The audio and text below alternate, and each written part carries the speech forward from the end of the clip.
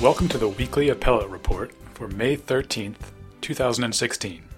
I'm your host, Brian Cardile. I'm the editor of the Daily Appellate Report, a print supplement to the Daily Journal. On our program today, I'll once again be joined by practitioners and academics to discuss salient issues affecting California appellate jurisprudence. This week, we have three terrific guests joining me. We'll be speaking first about a much-anticipated potential rule change to the California Rules of Court that will determine whether a century-old practice whereby appellate opinions are automatically depublished upon their being granted review by the state high court will sustain, or whether California will join every other court system in the country and allow such opinions to remain published. At issue here is also whether and how these opinions can be cited in lower courts. This issue has sparked considerable debate. The California Supreme Court invited public comment on the proposed changes, which it outlined in a release last summer, intending to implement any resulting changes by the first of this year. But such was the vigor of public contributions that the comment period was extended, and the proposed effective date of any changes is now July 1st, so we should expect to hear the outcome of the proposal in the next few weeks. Two guests will opine on this issue. First, Jessica de Palma, who just completed her time as an appellate fellow with Horvitz and Levy and has begun a clerkship with the California Appellate Courts. Then we'll hear from retired Superior Court Judge Stephen Brick, now a case manager with JAMS, who will contribute a jurist's perspective on the proposed changes. Finally, we'll speak about a California Supreme Court case that will have its opinion filed shortly, People v. Franklin.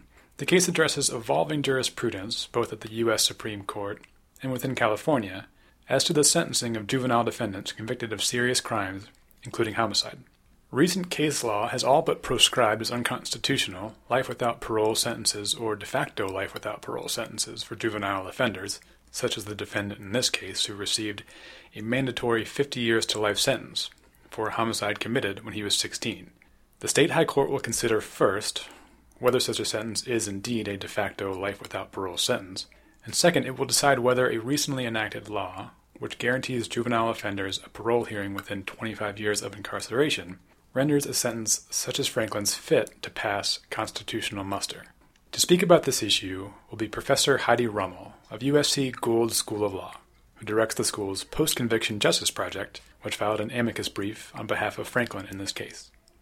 Before we get to our guests, let me remind you that 1 hour of CLE credit is available for all listeners of this podcast. You can find the link to a short true-false test on the page where this podcast appears at dailyjournal.com. Complete that, and 1 hour of credit is yours. With that, we'll get to my conversation with Jessica de Palma. I should note here quickly that in my conversation with Ms. de Palma, I introduced her as an appellate fellow with Horvitz and Levy. Since we recorded our conversation, Ms. de Palma has completed her fellowship and begun clerking for the state appellate court. Joining the program now is Jessica de Palma. Ms. de Palma is an appellate fellow at Horvitz and Levy. She contributed a perspectives column recently outlining some of the contours of the proposed rule change, and she's here this morning to discuss them a bit further. Ms. de Palma, thanks very much for being on the podcast. Good morning. Thank you for having me. So last July, the California Supreme Court released a proposal for some changes to Rules 8.1105 and 8.1115. For anyone listening that might not be totally familiar, could you walk us a bit through the current rules? I understand these rules pertain to state appellate opinions, and they're being depublished upon being granted review at the state high court. Yes, exactly. So under the current rules, under California Rule of Court Rule 8.1105, a published Court of Appeal opinion is automatically depublished when the Supreme Court grants review in that case. And then under another Rule of Court, Rule 8.1115A, which addresses the citation of appellate opinions, an unpublished opinion must not be cited or relied on by a court or a party in any other action. So what that means is when the Supreme Court grants review of a decision, it can no longer be cited in any other cases. As an appellate attorney, as a practitioner, how cognizant must someone be of these rules as they stand now? If you're writing a pleading and you're going to cite to a state appellate opinion, do you have to be very cognizant of its status, whether it might be have petitioned for review or what the chances of it being granted review are? Is that something that's considered when you're writing filings for the court? Yes, definitely. It's really important. And I know all the attorneys here that I work with are, it's always on the radar whether the parties in a court of appeal opinion are looking to petition the Supreme Court for review, and once they do petition for review, while that case is pending, I know they follow those cases closely just to see whether the court will grant review, and especially if we're trying to cite to one of the Court of Appeal opinions in a brief that's going out, we need to be careful just to monitor and see when the Supreme Court grants review, we can no longer cite to the lower appellate opinion. So it is very important to be aware. Sure. That seems like it would cause some measure of anxiety, especially if the appellate opinion you're trying to cite to has very good language for your side. I would imagine that would be just a bit of a worry to always have to be concerned about that. Right. Exactly. I know especially if there's one appellate opinion that's directly on point or covers an important area of law, in the first place, the chances are higher that the parties will petition for review if it's about an important issue. And then also other litigants and trial courts would be more willing to put that in a brief or a trial pleading to rely on that case. So yeah, it can cause problems if then granted review and depublished, and there may not be any other law that's really on point. So you would kind of have to find something that's less persuasive or less on point that you can actually cite in your brief. Yeah, that's what I was going to ask you about, if sort of that exact situation had occurred, if you or an attorney at your firm had been relying on a state appellate court opinion, and that was sort of the most on point opinion, and then it happened that it was granted review, so you just had to kind of scramble and find something else to rely on. Has that happened to you or anyone that you've worked with at Horowitz and Levy? Yes, I know it has happened. It hasn't actually happened to me, but I know recently there were attorneys that were filing a brief and citing to a case that was up for review. The petition for review was pending, so they were really closely monitoring the docket and trying to decide whether they should still rely on this case. Sure. Pending review, and then if they filed the brief and later the case was granted review, they could no longer. It's kind of just like the case wasn't there, so they couldn't bring it up at oral argument or in subsequent briefs. So I think that's kind of the hard decision whether or not to rely on the case or wait and see what happens. Sure. Or then you'd have to go and find another case and I think it's kind of interesting too, because maybe the next best case is an out-of-state case, right, which is only persuasive authority, or a federal case. So it's interesting that you can cite to those cases for persuasive authority, but you can no longer cite to a court of appeal, a California opinion that was previously binding authority, right, but since it's depublished, you can no longer rely on it. Right. And say in that circumstance, so you're no longer able to cite to this authority that just had been binding, and now let's say it's granted review, it's reviewed by the Supreme Court, the exact issue that you had been citing to, the California Supreme Court affirms on that point. But in the meantime, in that span of months, you weren't able to cite to the appellate opinion in your action. It seems like it's a bit illogical, because the lower court made that ruling and the Supreme Court said, yeah, that's right. But in the interim, in the intervening months or years, it's just sort of like not law that anyone can rely on, even though it started and ended as good law. That seems somewhat illogical to me. Right, exactly. Yeah, I think that's one of the motivating factors behind the proposed rule change. And I know in a lot of the public comment supporting the proposal, which I guess we'll discuss later, a lot of practitioners and bar associations in support of the proposed changes do mention that it's frustrating for courts and litigants not to be able to rely on this case in the interim, and especially now it can take up to 2 to 3 years for the Supreme Court to decide the case. So in that time, you can't rely on what would otherwise be good law.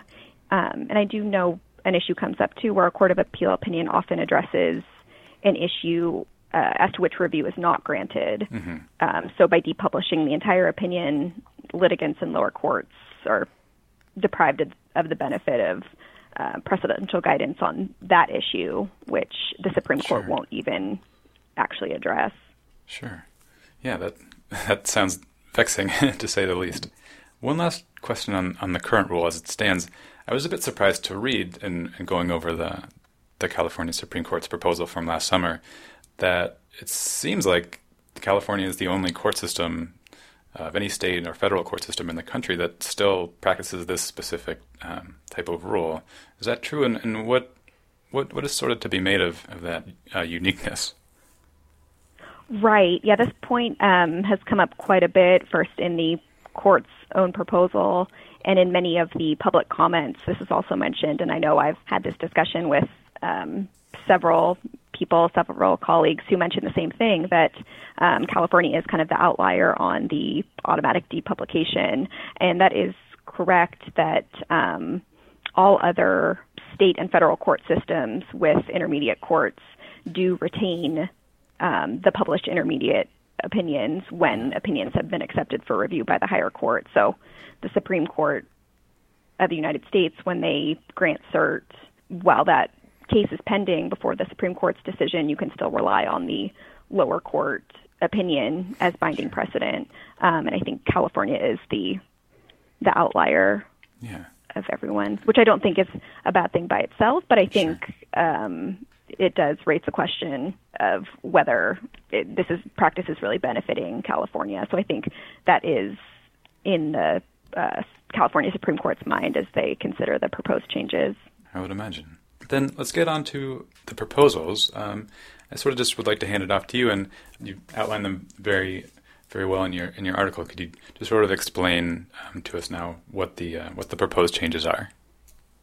Sure, definitely. Okay. So the proposal, which was released in July of 2015, would first amend the automatic depublication rule to eliminate the automatic depublication of appellate opinions when the Supreme Court grants review. Okay. And so the proposed new default rule would be basically the opposite of the current rule. So unless the Supreme Court orders otherwise, a published Court of Appeal opinion would remain published after review is granted. Sure. And the proposal also notes that the Supreme Court would retain its current power to order that any published opinion, including one that's pending review, be depublished. Okay. So it doesn't seem like the court would exercise that power very often, but it does retain that power. Okay. And then there's also a proposal. So if the rule about automatic depublication changes, they would also need to clarify whether a appellate case that's pending review, what the precedential status of that case would be. Sure. And so there's two alternatives concerning the effect of a published appellate opinion while review's pending. And the first alternative would provide that unless the Supreme Court orders otherwise, an appellate opinion would remain binding precedent on all California superior courts while review is pending. Okay. And then the second alternative, which they're calling Alternative B, would provide that a published opinion would have no binding effect, but could be cited for persuasive value only while it's under review. Then we've spoken a bit about the problems that exist with the current setup, but you outlined some potential pitfalls that could come up, or at least some slight problems that could arise with the latter to those proposed changes that pertain to precedential value, how they might, in both of them in different ways, make vulnerable trial court rulings. Could you talk a little bit about that? Sure, definitely. Yeah, I think that's where most of the debate in the public comments and from what I've heard has been about the difference between Alternative A and Alternative B with the precedential effect. Sure. So under the proposed Alternative A, which where the appellate decision would still be binding authority on trial courts, in that case, the Court of Appeals reversal of the Court of Appeal opinion would then make vulnerable any superior court decisions based on the still published Court of Appeal opinion. Right. So in that interim, if any trial courts relied on what would be a binding Court of Appeal opinion, then those decisions would be reversed. Sure. If the Supreme Court reversed the appellate opinion. Alternative B could also leave superior court decisions vulnerable to reversal, but under different circumstances. Okay. So if the Supreme Court affirms the appellate decision under review and then disapproves an older conflicting Court of Appeal opinion, superior courts would have been bound to follow the older opinion because they couldn't have followed the just persuasive only opinion that was under review. And it seems like Alternative B may also prove to be a bit difficult to apply because it would, I guess, effectively make some published California opinions the equivalent of opinions from other jurisdictions, like we talked about, Sure. how you can cite as persuasive authority out of state or federal cases. So that might cause a bit of confusion for trial courts and litigants in the interim about how to use the persuasive authority versus binding cases. Sure. Then we touched a bit on the public comments that have been made, and I understand that the period for public comment was extended by the California Supreme Court because there were so many, or there was very much interest in this particular debate. I imagine you must have weighed into those a bit when you were writing your article. Could you give us a bit of a summary of where people seem to fall, judging from the public comments? Sure, definitely. I think that's one of the most interesting aspects of this whole proposed rule change, because this first came on their radar in July when the proposal was released, and the Supreme Court, who makes the California Rules of Court, were soliciting public comments up until October 2015, and they were supposed to decide the rule change, and any new rule would go into effect in January. And they actually extended the deadline for public comment and extended their own deadline to have these proposed rule changes, if any, go into effect to July 2016. So it seems like maybe they didn't expect there to be so many comments, and reading through the comments, which are available through the Cal Supreme Court's website, you can tell people feel very strongly about the rule changes. So it's interesting to see that, and it does seem like the Supreme Court's really taking those public comments into consideration. And let's see, I think, yes, a total of 37 public comments were received there's comments from judges, practitioners, and various bar and appellate organizations. And of the 37 comments, 23 support the proposal and 9 oppose any amendments. Would just like to keep things how they are. Right. And it's interesting that of the 23 comments in support, those supporters are about evenly split between if they favor Alternative A versus Alternative B. So that's kind of interesting. That's where the main point of contention seems to be. Yeah, that is interesting. Then I'll put you on the spot. If you were given the power tomorrow to make the final call as to what the proposed change would become, what the final rule would be, what would you select? I think, in my humble opinion, I think the court should adopt the proposed rule change regarding the depublication status to eliminate the automatic depublication. I think it is valuable to have appellate opinions on important issues of law that are freely citable during the time when review is pending, because that can be several years. And I also think because so few California appellate opinions are published in the first place, I think I saw in the Judicial Council's statistics report, only about 17% of majority opinions are actually published in the first place. So I think it's further taking away from those published opinions during the pendency of review. And I go back and forth between Alternative A and B, which I think would be easier and more practical to implement, but I do think I'm favoring Alternative A, which is consistent with the approach of other states, where appellate opinions that are pending review are still binding precedent. Sure. So I think that would eliminate or cause less confusion than Alternative B. Okay. I'll put you on the spot just one more time. If you had to prognosticate as to what the court will do, what do you think the most likely outcome will be?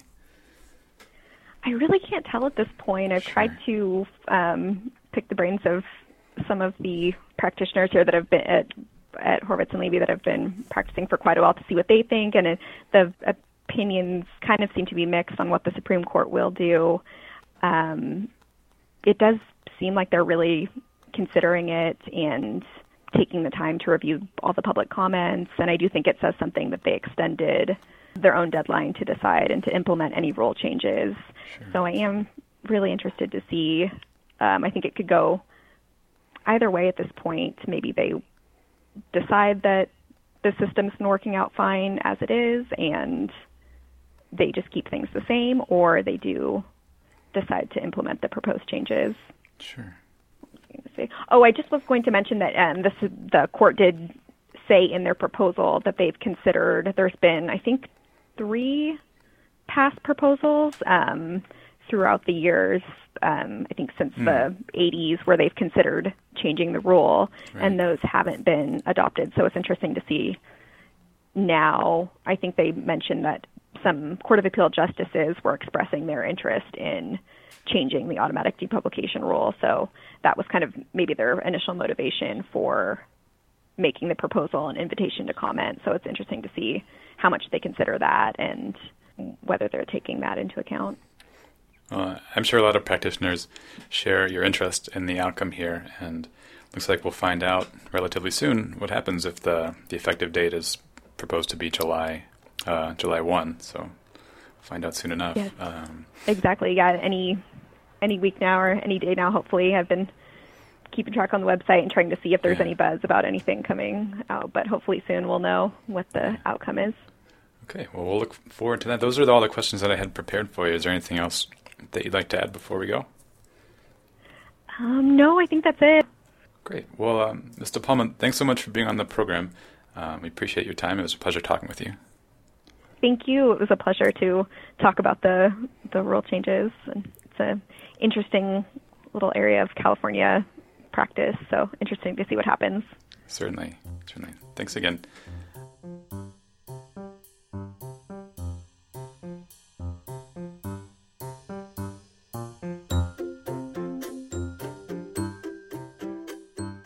Again, that was Jessica De Palma. Until last Friday, an appellate fellow with Horvitz and Levy, and now a clerk with the California Courts of Appeal. We'll move on now to my conversation with retired Superior Court Judge Stephen Brick. Joining us now is Judge Stephen Brick, a retired Superior Court judge from Alameda County.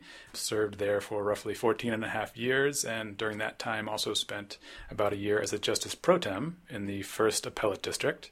Before that, he was with ORIC and now serves as a neutral mediator and arbitrator for JAMS. Judge Brick, thanks very much for joining us. It's my pleasure. I appreciate the invitation. Our previous guest, Jessica De Palma, laid out with some detail the current rules as they stand now and the proposed rule changes to 8.1105 and 8.1115. So I'd like to go ahead and get your opinion regarding the rules as they stand now, from your perspective as a jurist, some problems that you saw manifest. Well, as you may know, Superior Court judges are required to follow the binding precedents established by the California Supreme Court and the California Courts of Appeal. Many times, in my experience, there were no binding precedents. And in that situation, it was necessary for a trial court judge to do the best that he or she could to figure out what the California Supreme Court would do when faced with the same problem. When you have a binding precedent, a California Court of Appeal opinion, and it's depublished during the period of after the Cal Supreme Court has taken the case but not yet decided it, you no longer have that precedent as available to cite. And indeed, under the existing rule, you're not even supposed to rely upon it.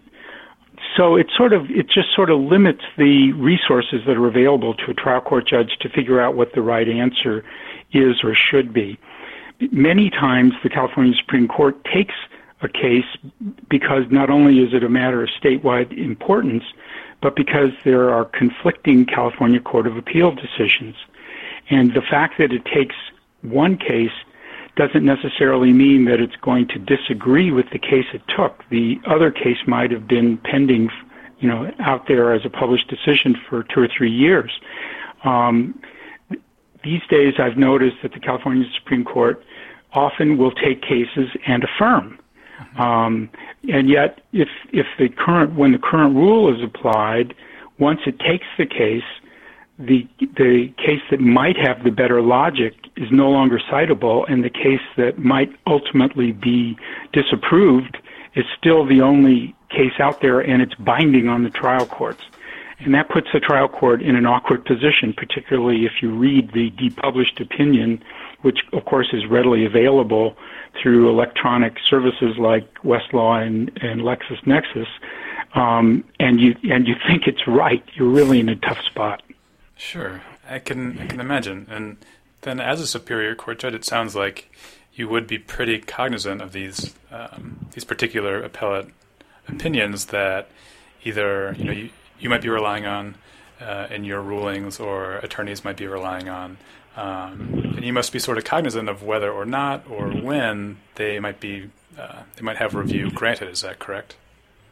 Yeah, we would certainly be, if it's a published decision when the attorney cites it to us. The attorneys would, of course, be obligated to let us know if a hearing's been granted, which makes it a depublished decision. And trial judges and their research attorneys pay particular attention to the opinions that they're going to cite and rely upon in their own decisions.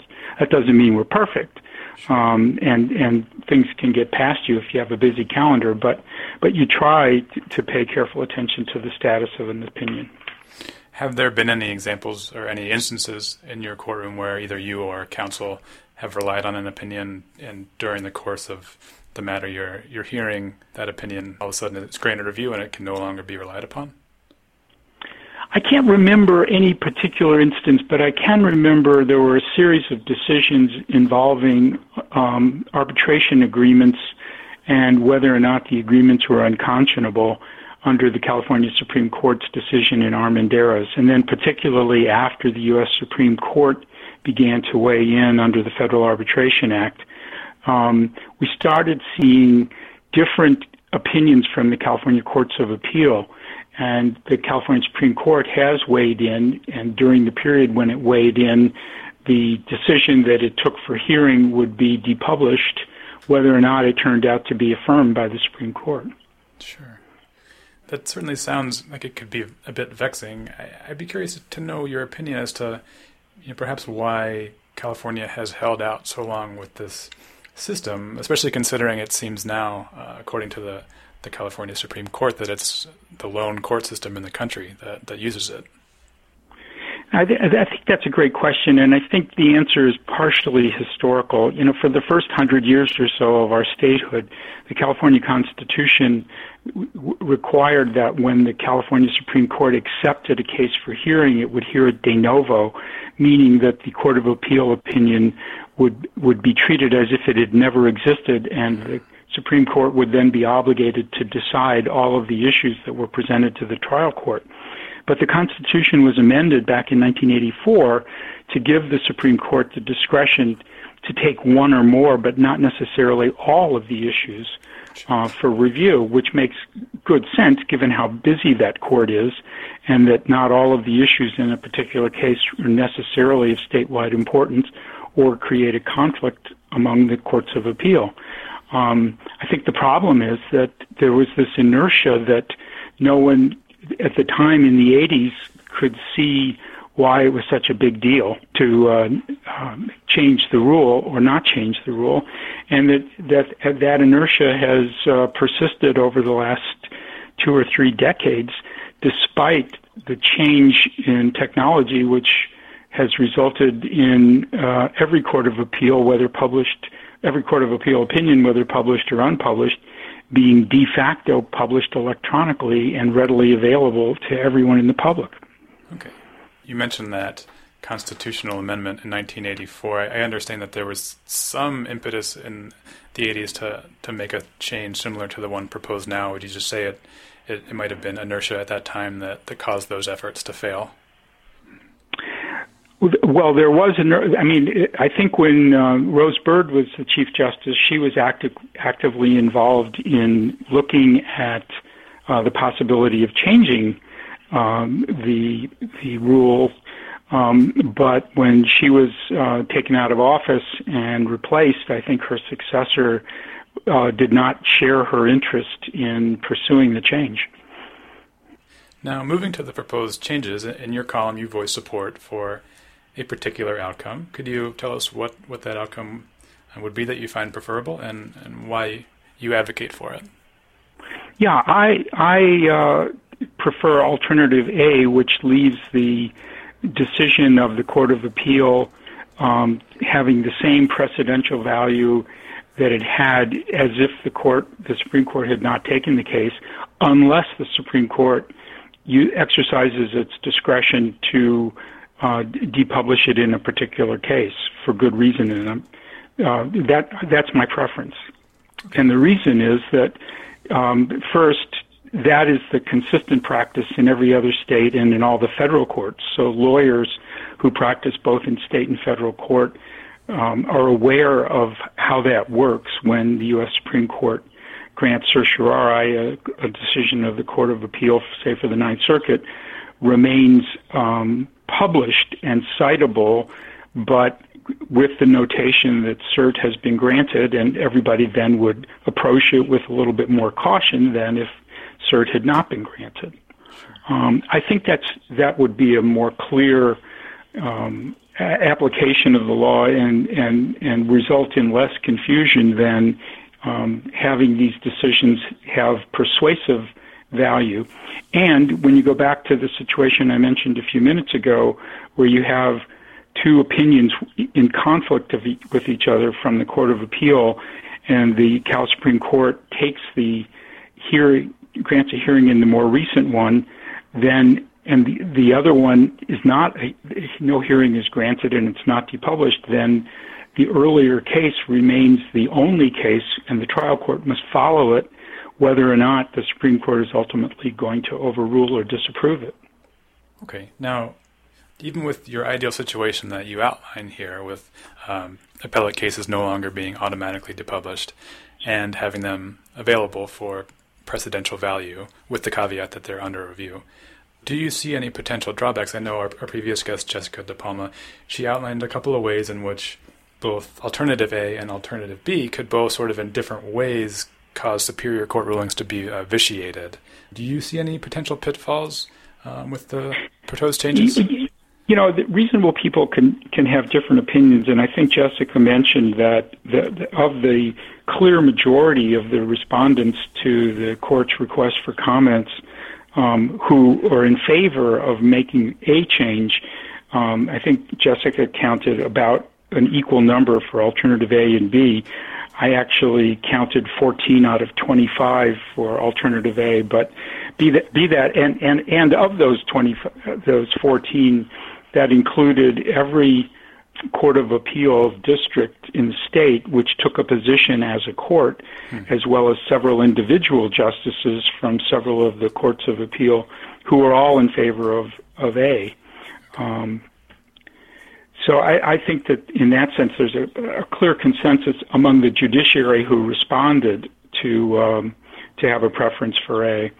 But I also think it's important that you know, as I wrote in the piece I did on April 7th for the Daily Journal, the illustration of a relatively new case at the time, there are many instances now when the California Supreme Court only addresses one or two issues that had been raised in the trial court, and not all of the issues that have been resolved by the Court of Appeal.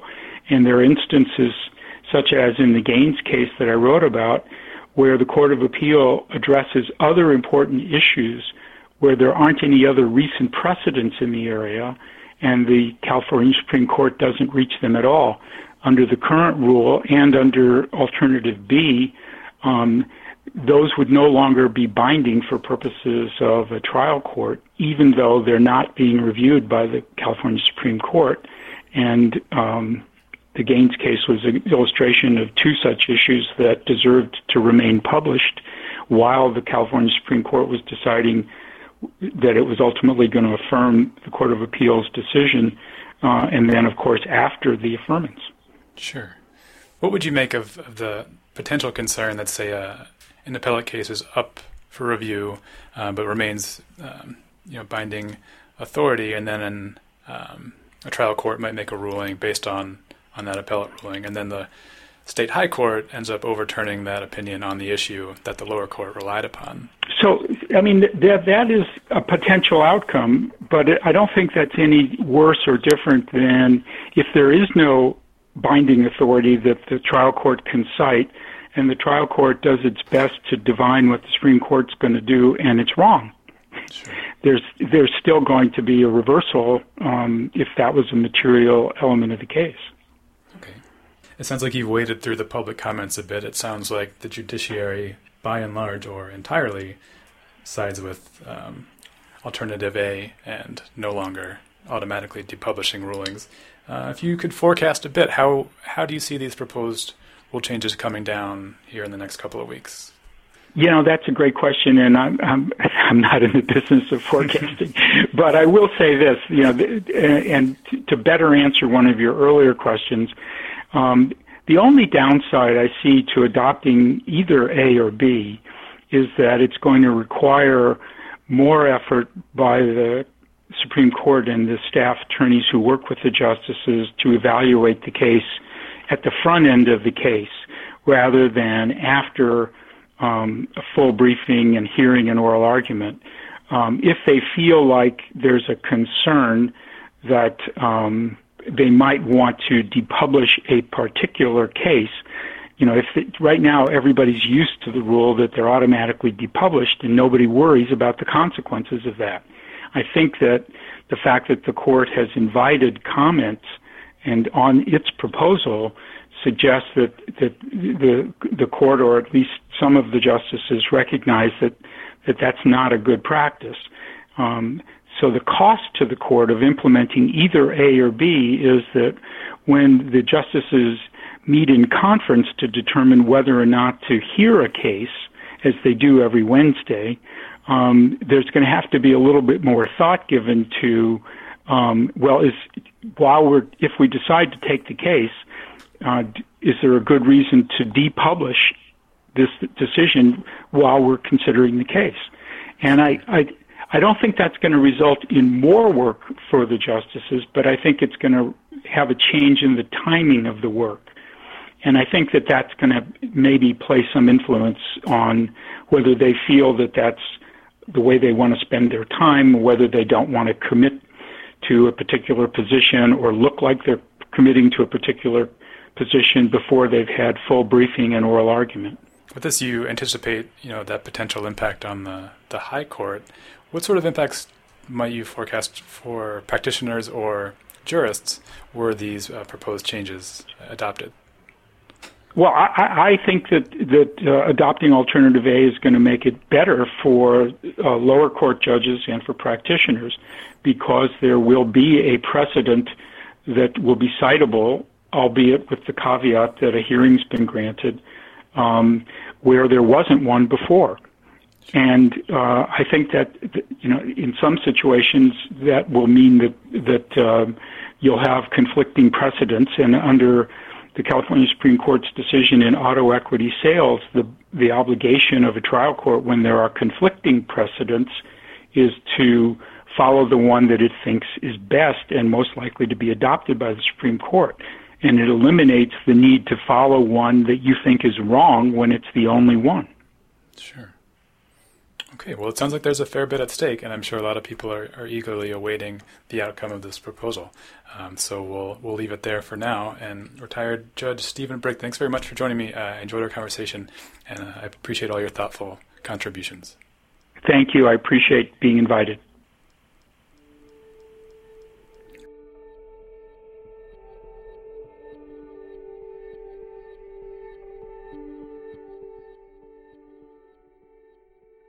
Again, that was retired Judge Stephen Brick, now a case manager for JAMS. Now we'll turn to the case of People v. Franklin and my discussion with Professor Heidi Rummel. Joining us now is Professor Heidi Rummel. Professor Rummel is a clinical professor of law at USC Gould School of Law and also the director of the school's Post-Conviction Justice Project. Professor, thanks very much for joining us. My pleasure.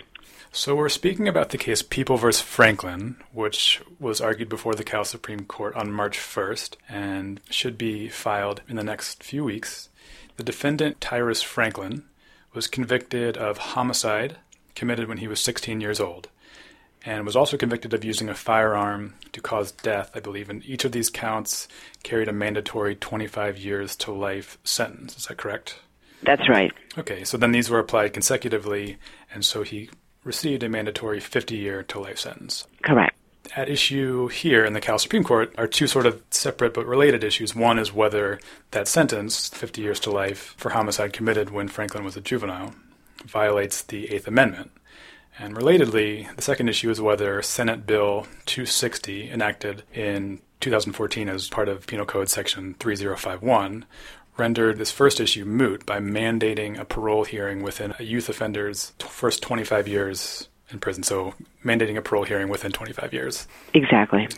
Before addressing the issues here in front of the Cal Supreme Court, I'd like to take just a step back to discuss sort of the jurisprudential context in which these issues are raised. I know there's been some considerable ferment in both the U.S. Supreme Court and the Cal Supreme Court regarding the subject of juvenile sentencing for serious offenses. Starting in 2010 with Graham v. Florida at the U.S. Supreme Court, where the court held there that life without parole for youth offenders in non-homicide cases violated the Eighth Amendment. And then 2 years later in Miller v. Alabama, where the court held that the Eighth Amendment prohibited mandatory life without parole sentences in the context as well of homicide cases, and also held that youth offenders must be afforded a meaningful opportunity for release. Exactly. Okay. It was actually the first time that the Supreme Court placed a categorical ban on a non-death penalty sentence for a category of offenders. The court didn't necessarily altogether foreclose life without parole sentences for juveniles in all cases, but noted that they would be relatively uncommon. So this isn't exactly a bright-line rule. Can you tell me a bit more about what Miller demands from a sentencing court? The Supreme Court in Miller decided the issue that was before it. Both Miller and the companion case, Jackson, arose in states where the life without parole sentence was mandatory for the crimes that they had been convicted of. So the court addressed the reasoning that the court applied to hold that mandatory life without parole for juvenile homicide offenders is what's most important, I think, as we work our way through the line of cases in the California Supreme Court, which is that a mandatory life without parole sentence precludes a court from considering at sentencing how juveniles are fundamentally different from adults, resulting in lesser culpability, greater potential for rehabilitation, and the other factors that render such a sentence unconstitutional for the vast majority of juveniles. Okay. Within the California Supreme Court, there's a couple of cases that applied sort of similar prohibitions against mandatory life without parole sentences to youth offenders. Could you tell me about those cases? Right. So California is distinct from the states that were at issue in Miller and the companion case Jackson in that our penal code provides a choice for juveniles convicted of homicide to be sentenced either to life without parole or to 25 to life for a special circumstance murder conviction. One issue with that provision of the penal code in California was that a court of appeals had held that there was a presumption in the statute favoring life without parole. The court looked at that issue in the Gutierrez case and read the presumption out of the statute and emphasized, as the Supreme Court, the United States Supreme Court had, that it is incumbent upon a sentencing court when considering life without parole for a juvenile to give careful consideration to all of the factors that mitigate youth culpability and distinguish them from adult offenders.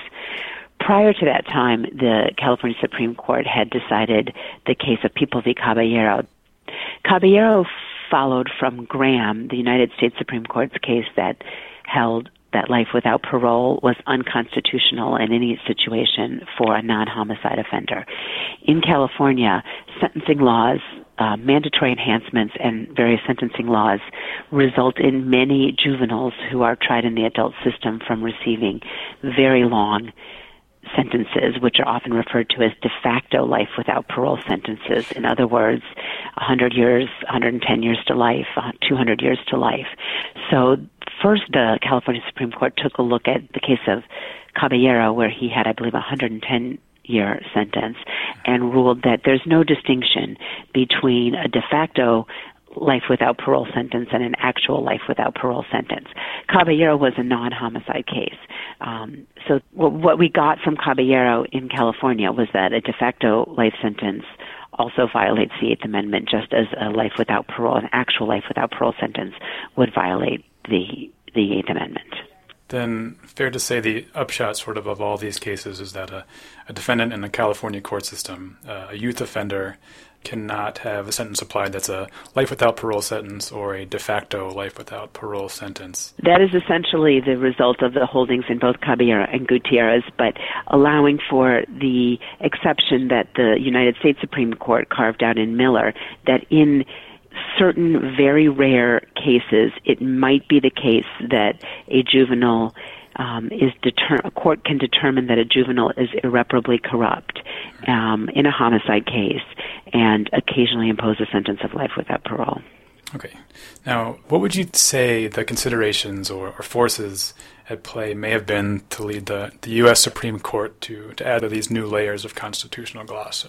We didn't mention the Roper case, but it arose from a case in, I think, 2005 where the Supreme Court held that the death penalty was unconstitutional for anyone under 18 and began to look at the developments in neuroscience which discuss adolescent brain development and actually demonstrate what most parents know, most parents of teenagers anyway are pretty well aware of, that adolescents do not function with the same level of maturity, with the same thought to consequences of their actions, with the same maturity, responsibility as adults.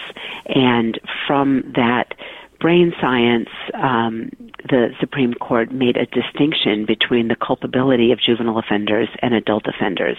And they recognized, 3 or 4 separate factors that mitigate a youth's culpability, and those have been woven in and out of all of these cases.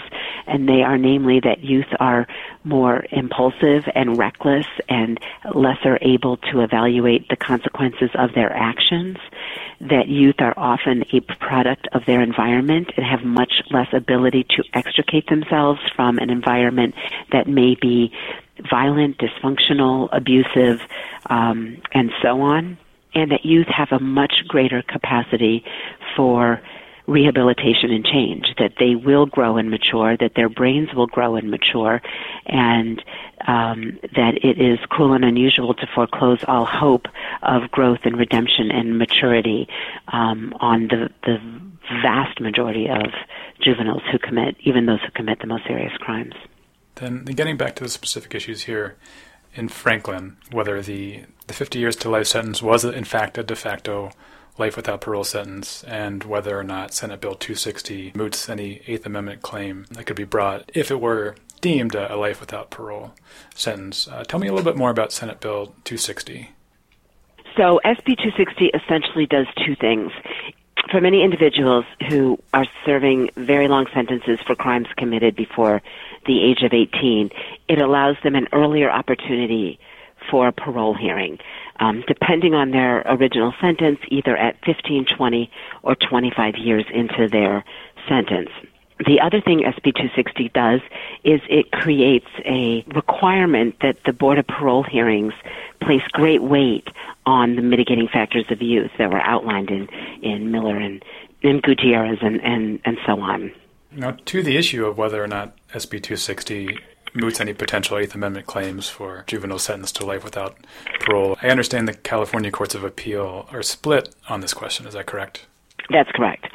That's correct. It's interesting because there was a precursor to SB, sort of a precursor to SB 260, but Senate Bill 9 created a mechanism where someone sentenced to an actual life without parole sentence in California for a juvenile crime could petition the courts after 15 years of incarceration for a resentencing hearing.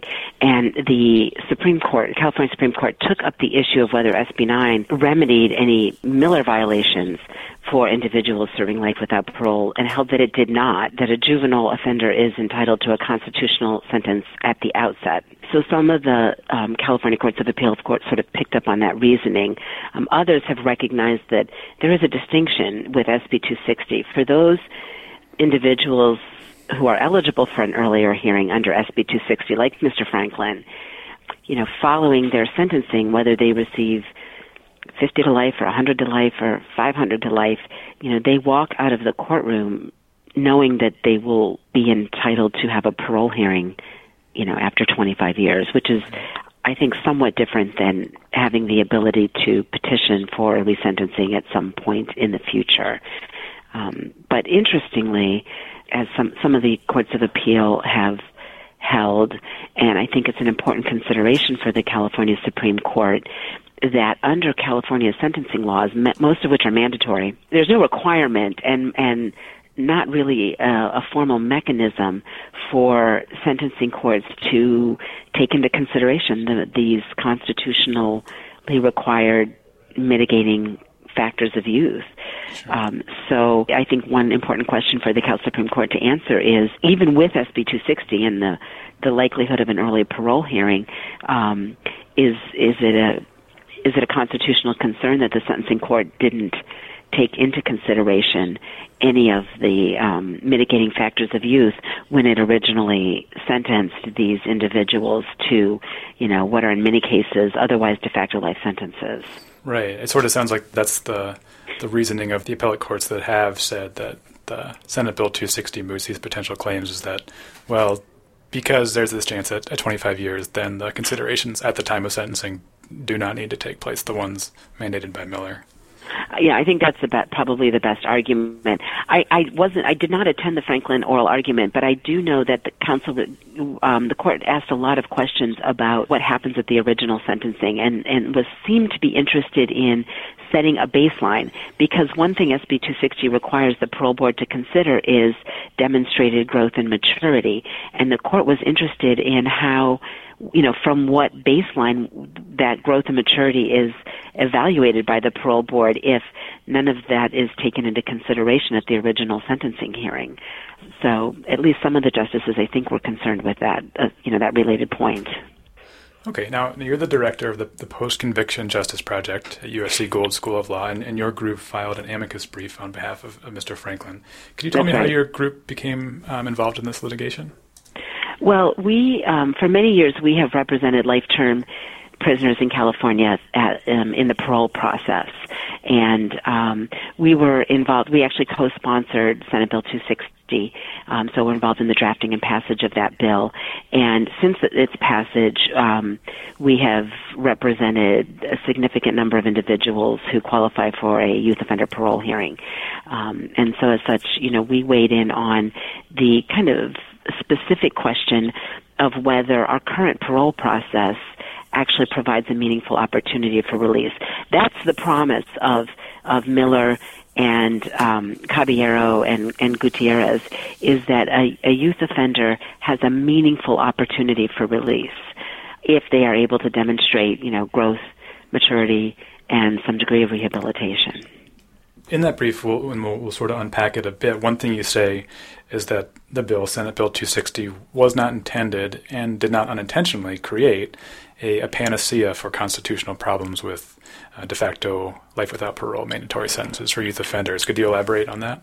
Right. Well, that goes back to the argument of, what happens at the original sentencing hearing, and that the Supreme Court cases strongly suggest that a youth offender is entitled to meaningful consideration of the mitigating factors of youth at the time of their original sentencing hearing. And Senate Bill 260 does not provide for that, and so does not cure that constitutional violation. And there are, a number of individuals who are excluded from SB 260, who may very likely have de facto life without parole sentences, most notably the two largest categories being individuals sentenced under the Three Strikes Law and individuals sentenced under Jessica's Law for certain specified sex offenses. So certainly SB 260 doesn't cure it for everyone. Mr. Franklin is eligible for an SB 260 youth offender parole hearing, but many others are not. Now, in the brief, you deal pretty thoroughly with the parole process and the mechanics of it and why it fails to pass constitutional muster. Talk us through a bit the parole process as it exists now and why that's the case. California has a somewhat unique parole process. in that the governor is entitled to review all parole decisions and is entitled to modify or reverse or change parole decisions for anyone convicted of homicide. So it's a very political process in California historically. Since the time that governor review came into the parole process, the rate of people granted parole in California has been incredibly low. 4 different governors. It's somewhat dependent on who is the governor, but under the first 2 governors who had that power, it was in the single digits. 1 to 3% of people were ever released on parole from life terms. And although that number has increased somewhat over the years, due in part to, I think, the California Supreme Court's ruling in Ray Lawrence, a case that we handled in 2008, and since Jerry Brown became the governor, it's still a very low rate. I think at the time of our brief it was around 19%. I think currently it's closer to 25%. But given the political nature of the parole process in California, our argument is that it does not provide a meaningful opportunity for release, and certainly we cannot be sure that it will continue to provide a meaningful opportunity for release in the future. Sort of fleshing out a bit more what it means to say that a meaningful opportunity for release must be provided. Since Miller is relatively recent, there's probably not a whole lot of case law that fleshes out exactly what that term means. And you, in your brief, spend several pages sort of saying exactly what it means to have a meaningful opportunity for release. Could you tell us more about that? Yeah, there isn't a lot of case law interpreting that term yet, but I think there's 2 components. First, that an individual has to have a chance to be released, while they still have some period of life to be enjoyed. So not at 80 years old. I don't know if the number is 50 or 60 or 40, but it can't be too late in life for them to have any real significant life outside of prison walls. And, in the other, which I think is even more obvious, component to meaningful opportunity for release is that there really is a decent chance that you can be released if you demonstrate growth and maturity and rehabilitation, not sort of a political crapshoot whether or not you are going to be released. You mentioned that politics plays a role in parole eligibility, and you also mentioned that there can be certain, perhaps trivial impediments to parole being granted. You say that rule breaking. Well, the standard for release on parole in California is whether an inmate poses a current danger to the community. But the judicial review is extremely deferential to the determination made by the parole board, which is composed of commissioners appointed by the governor. So the smallest reason, or what seems like it might be the most insignificant reason, can be sufficient to deny parole. A recent rule violation for sort of a nonviolent, non-drug-related offense can be sufficient. A lack of insight into why you committed the offense, or a description of insight that doesn't comport with what the parole board believes your insight should look like or should be, is sufficient to deny parole in California. And although those decisions can be challenged in the courts, inmates are not entitled to counsel to challenge those decisions. And like I said, it's a very deferential standard of review, the sum evidence standard. So if there is any modicum of evidence that you pose a current danger, the parole denial will stand in the courts. So safe to say there's many and sundry ensnarements that a potential parolee could encounter. And you also mentioned that the parole process, as it sets up, inherently disadvantages youth offenders. That is true. The parole process itself inherently disadvantages youth offenders in several ways. Certain factors that the Supreme Court and the Cal Supreme Court have now held should mitigate culpability, such as an unstable social history or, exposure to abuse, violence, homelessness, and other such factors, can be held against you at a parole hearing. In addition, juvenile criminal history is a factor that weighs against you at a parole hearing. Prior to a parole hearing, the Board of Parole Hearings will conduct a psychological evaluation of the inmate, and a component of those evaluations are risk assessments risk assessment tools that elevate risk based on a number of the actual mitigating factors of youth, such as an unstable social history, not completing high school, having a juvenile criminal record, and other such things. It's also important to note, though, that the structure of our prison system in California severely disadvantages youth from being able to demonstrate the type of growth, maturity, and rehabilitation that is required to be released on parole through our process. Youth who are sentenced to long terms begin their terms at level 4 institutions where there is almost no programming available, very little education, and they are housed with the most violent and dangerous adult offenders, and they must spend a significant amount of time at those institutions with certain custody levels that prevent them from programming and place them at a lower priority for programming, and so on, so that the youngest people entering our prison system will often have to serve many, many, many years before they have access to rehabilitative programming or even a prison with individuals who are on a positive track that can serve as role models and mentors to them. And that can be a big disadvantage in the parole process in California. It often is. Okay. So you conclude the brief by arguing that resentencing is the right remedy here. In your view, what would the appropriate sentencing process look like, and what would the appropriate sentence look like? I think the process is well defined in Miller and Gutierrez, but there should be a sentencing hearing where the court gives careful consideration and develops a record of the mitigating factors of youth, so that a constitutional sentence can be imposed, and also so that when a parole board reviews a youth offender's eligibility for parole 20, 25 or more years into the future, we have a better understanding of who that person was at the time they committed their crime, what was going on in their life, and why they might be less culpable, and the parole board can then evaluate their growth and maturity as is required to do under SB 260. At the end of your brief, you briefly touch on the other issue you presented here, whether, in fact, this sentence represents a de facto life without parole sentence. I believe you say that it does, correct?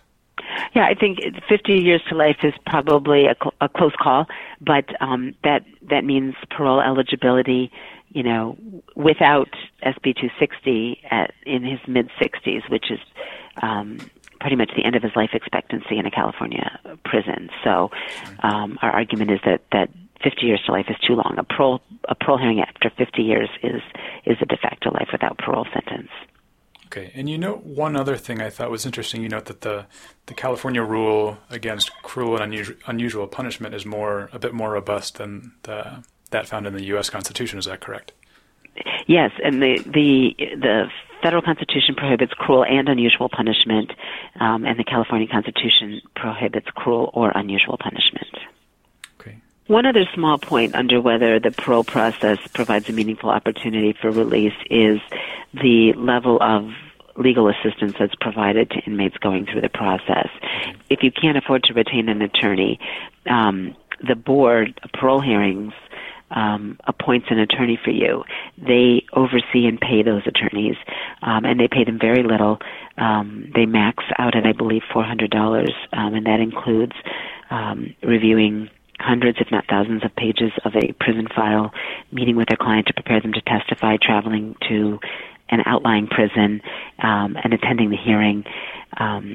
So I think that is also a component of our parole process that would need to be addressed before a court could confidently say that our parole process provides a meaningful opportunity for release.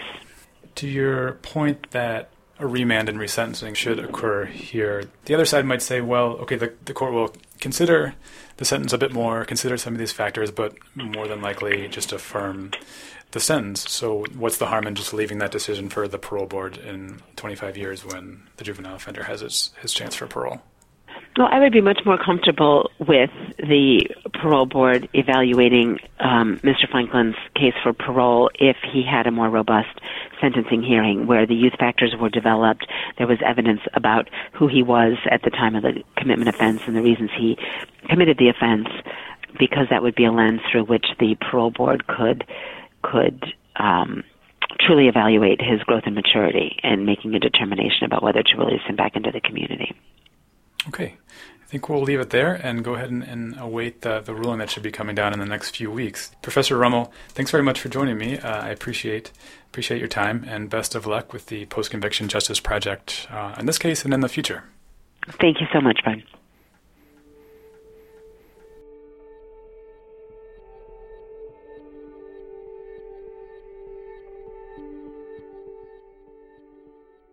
And that is our program for May 13th, 2016. I'd like to take this opportunity to thank one more time all of our guests, Professor Heidi Rummel, Judge Stephen Brick, and Jessica De Palma, and to thank our listeners as well for tuning in. It's much appreciated. I hope you enjoy the program. And I would like to remind you one more time that CLE credit is available for your having listened to this program. Just find the link to a short true-false test on the page at dailyjournal.com where this podcast appears. Again, I'm Brian Cardile, and I look forward to speaking to you next Friday.